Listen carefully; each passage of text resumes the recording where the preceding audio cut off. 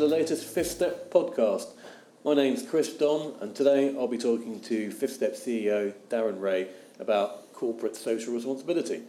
So Darren, apparently CSR is increasingly becoming a bottom line issue for the reinsurance and insurance industry. Can you explain what that is?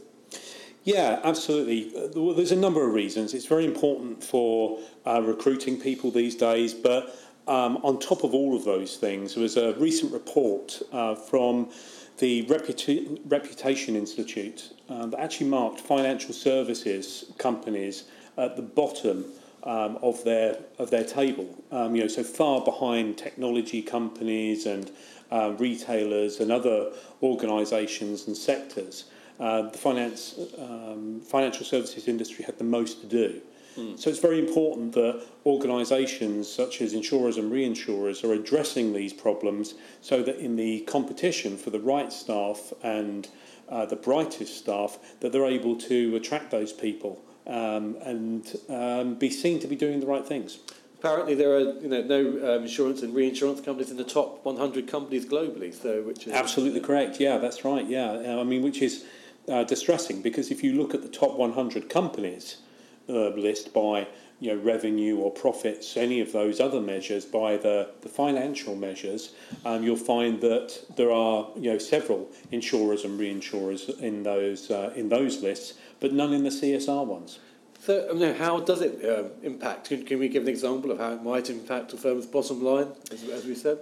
Yeah, absolutely. So the ability to attract the right staff, or marketing costs even, to try and demonstrate that an organisation is corporately and socially responsible and aware. Running an advertising or a marketing campaign to try and convince people of that may be far more costly than actually just doing the right things in the first instance. And being able to convince people of that fact, be they customers or be they potential employees.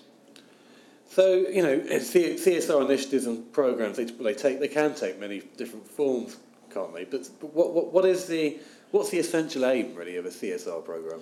Well, it's really about giving back in one way or another, and there are lots of different approaches to this. But they tend to revolve around the people, the environment, the community aspects of giving back. So the environment is a quite obvious one, not being a polluter, recycling materials, not using more electricity than is needed, or other things. There are many different ways that organisations impact the environment, obviously.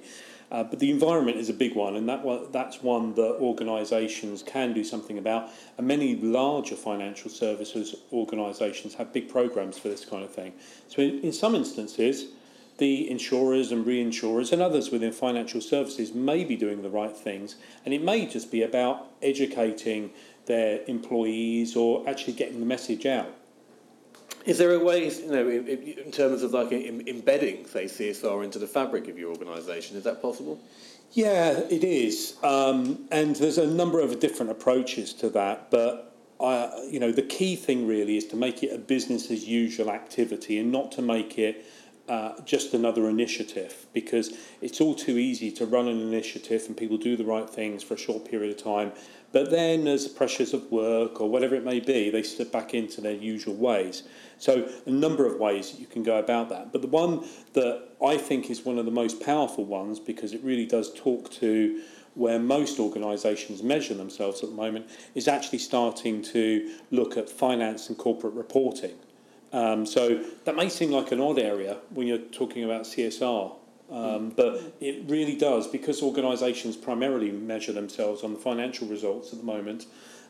Changing the way that you do your reporting to include aspects of CSR can really, really help and really make the difference.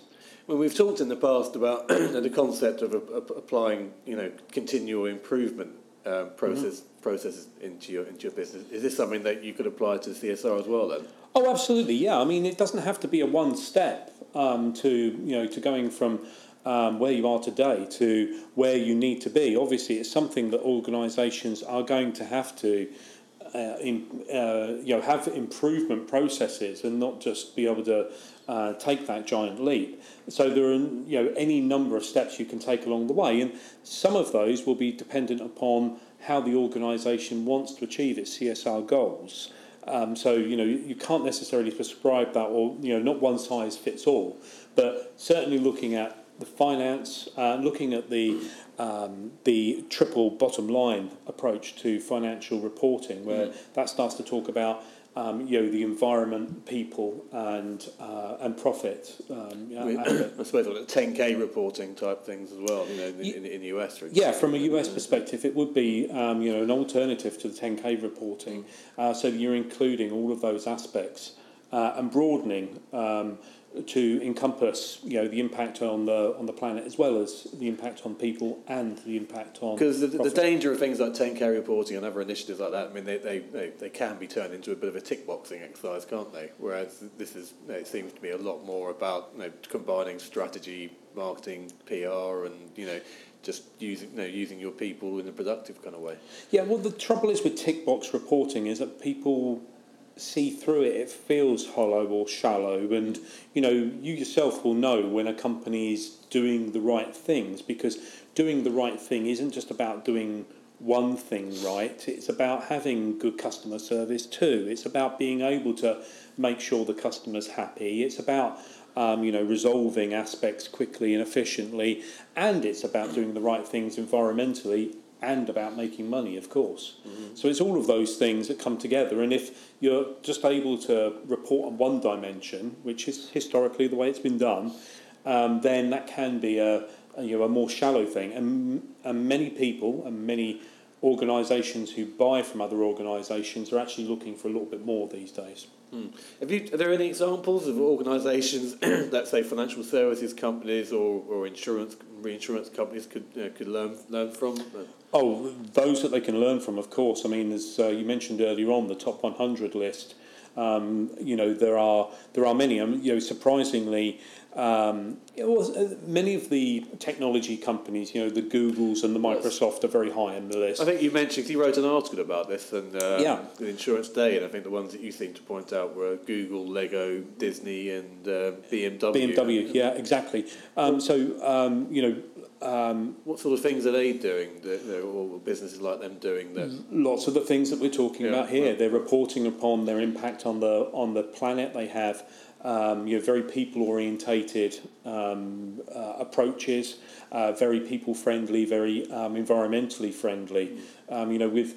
Even though you talk about BMW and you talk about being environmentally friendly, it sounds at odds with with itself, given the production of cars. But if you are making those cars in a very ecologically sound way, and the cars can then be easily recycled or taken apart so they can be recycled, which is usually the challenge with cars. So those kind of organisations are really pushing the boundaries. But as I said, it's not an expectation that any insurance companies are going to be able to leap to the top of the list necessarily, sure. But to be able to show some real improvement, I think, would be excellent PR. Really be able to stand out to be, the insurer or reinsurer within the top 100 would be quite a prestigious place to be. Of course it would. I mean, I think we've talked about him in the past, but there's the management guru, Peter Drucker. I think has said that if you can't measure it, you can't improve it. And I guess this very much applies in this area. Yeah, so it is about being able to measure the things that you're looking to improve or to change. And Drucker was a real business guru, and someone I have a great deal of respect for his learnings and his teaching. So being able to measure the things you want to improve allows you to see how they're improving or not improving, and see whether what you're doing is improving and making a difference. So it gives you that opportunity. So you could run this, you could run an effective CSR program or initiative as part of a project governance and project management type setup, couldn't you? I imagine you could, or is that right? Yeah, you could. So it's important that if you're going to improve your CSR, and the way you're measuring and monitoring, that you're not just doing it from the end result. So when you have projects and change programs that are coming into place, instead of measuring it on the profits or savings that that project is going to make, you perhaps start to look at it as well on the improvements it makes to your environmental goals or to your community goals or whatever it may be that you're actually focusing on, whatever your CSR goals are made up of. So looking at it from that perspective may change the decisions you make on which projects actually get implemented, because it's not just about the profit. Profit still is very, very important, don't get me wrong on that at all. But if you're also choosing a project that is profitable but is also good for the environment and gets you closer to your environmental goals as well, then it's a win-win, and that may mean that some projects will win out over their competitors. At a wider sort of overarching strategic level, funny enough, I was talking to a casualty reinsurer for one of the top two reinsurance companies in the world recently, and he said they won't reinsure or insure certain types of energy companies. Yes. I mean, for example, fracking companies, they wouldn't go near them with a barge pole because they're worried about the PR fallout from all these kind of things. So I guess that sort of fits into that narrative as well. Yeah, no, that's an interesting aspect, right? Because there's a and it may be a written or it may be an unwritten rule there that they're following, and they're deciding to do that on the basis of the potential negative press and fallout. It's very much a written rule within internally in the organisation. Absolutely, I guess I expected nothing less, but that's actually part of a CSR value that they're defining there. Okay, we don't want the negative fallout.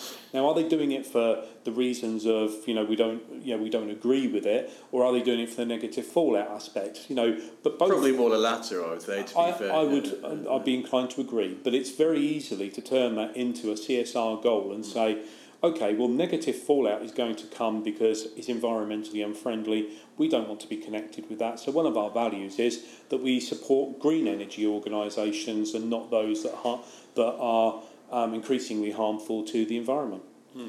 Yeah, because traditional business cases, they've tended to focus on how the project will save money or earn more money. So this is very much a different value metrics, isn't it? Yeah, it is. Yeah, I mean, it's to look at the things differently, but to look at how a project will positively impact your CSR goals as well as your profit margin goals as well. So in that sort of vein, another example might it be that where a firm's looking to implement maybe a new data center, for example, and they've decided to opt for, say, a different supplier or for the option of green energy power, maybe something like that. That's a massive one. Data centers are big consumers of power. We all know that. They all have to be powered by energy. A lot of that energy, unfortunately, at the moment, is still generated by the burning and consumption of fossil fuels. Increasingly, though, data centers are offering green alternatives, the ability to run an entire data center. And there are large organisations, some of which are in the top 100. Apple, for example, has a goal, and I don't think they've quite met it yet, but they have a goal to run all of their data centers on green power. On renewable sources, solar and wind, for example. That's a big ambition. And it's not something that all organisations can switch over to immediately, but increasingly data centres are offering that option because they recognise the potential impact that they're having on the environment, and it's part of their CSR goals then to support green energy and to only purchase their energy from renewable sources. It's also why there are a number of data centres, or an increasing number of data centres in Iceland, for example. Cold, because it's cheaper and more efficient when it's cold, isn't it? Well, there's that, but there's also the geothermal power, which is obviously a renewable source. So there's less cooling requirement, and there's also the geothermal power. I mean, a lot of people are putting. Well, not a lot of people. I think I've read somewhere that in the papers recently that some people are putting their data centers in the sea. That's right. Yeah, planning to do that. Was it maybe Microsoft possibly? Yeah, there's I think Google had had a program like that as well. So there's lots of innovation.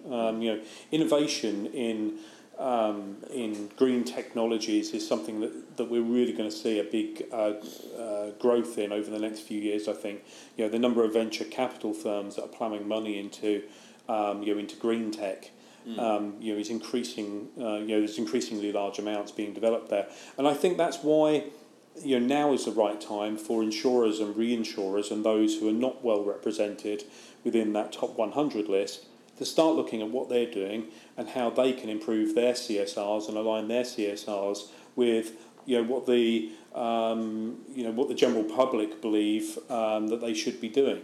For all the reasons and more that we've spoken about. Could an example of that be something like if you've got an old building that you could convert the roof into solar panels and of course, I mean those kind of projects and that kind of expenditure it's unlikely to pay for itself immediately, but it does the right thing in terms of allowing the organisation to use more renewable energy and to also feed into the grid any excess that they generate.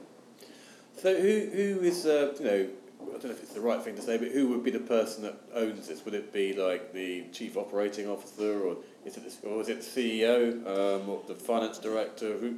Yeah, it can be a number of different. Is it all of the above? Is it everyone involved? Ultimately the whole organisation has to buy into this, and it has to be led by the board and the C-suite to actually give it the sponsorship and the proper seal of approval. But again, not just as a one-off initiative, as this is the way that we're thinking about things now. So your business cases should be presented in this way to align with our CSR goals and as well as our profit. Is there an argument to say this could be? It would make more sense for this to be a bottom-up sort of approach. Put it in the hands of if you were brave enough, you've got 1,000 employees, and say get them to get all the employees and staff, the associates to create the plan, and then make sure certainly the modern way is to have more collaborative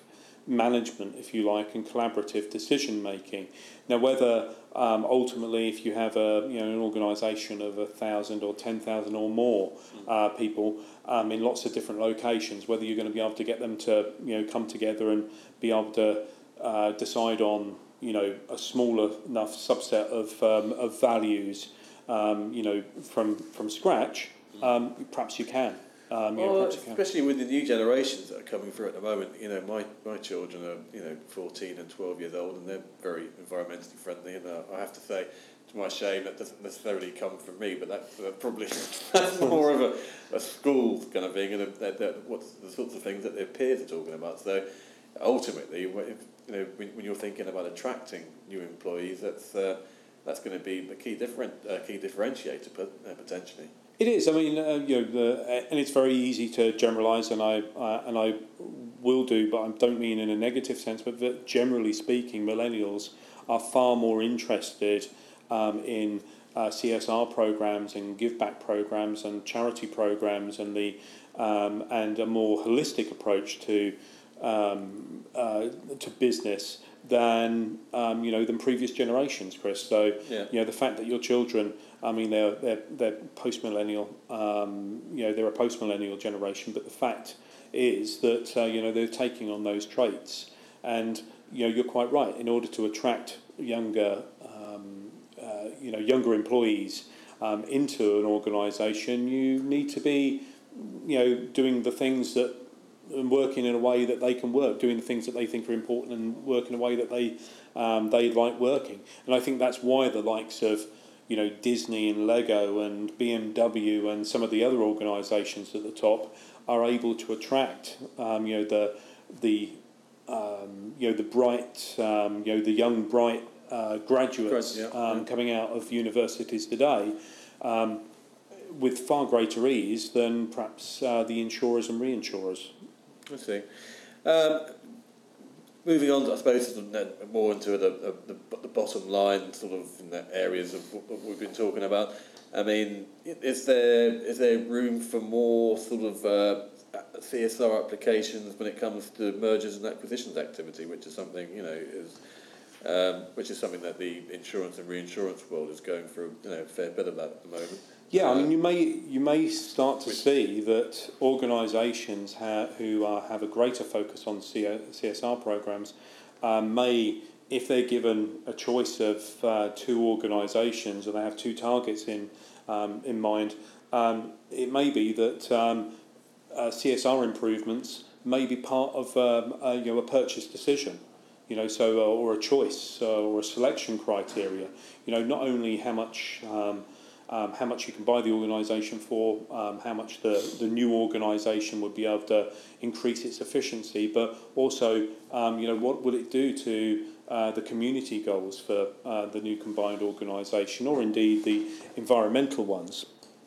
So, if you were to sort of summarise what we've talked about today, Darren, I mean, would you be able to say that in, say, 20 seconds? 20 seconds, I don't give you too much time. I'm giving you maybe too much time. Yeah, indeed. Well, I guess if I was to try and summarise it as quickly as that, I would say organisations should look at implementing a CSR transition programme, to establish their CSR goals and look at the ways that having CSR goals can actually help their organisation and grow their bottom line, because these things don't live in a vacuum on their own, and there's lots of evidence to demonstrate that organisations who have good CSR goals have increased profits, increased efficiency, and increased brand loyalty amongst their customers too. Okay. So there you have it. So it looks like that businesses that that are looking to make changes, they should be looking at CSR transition to help them break the cycle of having regular CSR initiatives. Really. Yeah.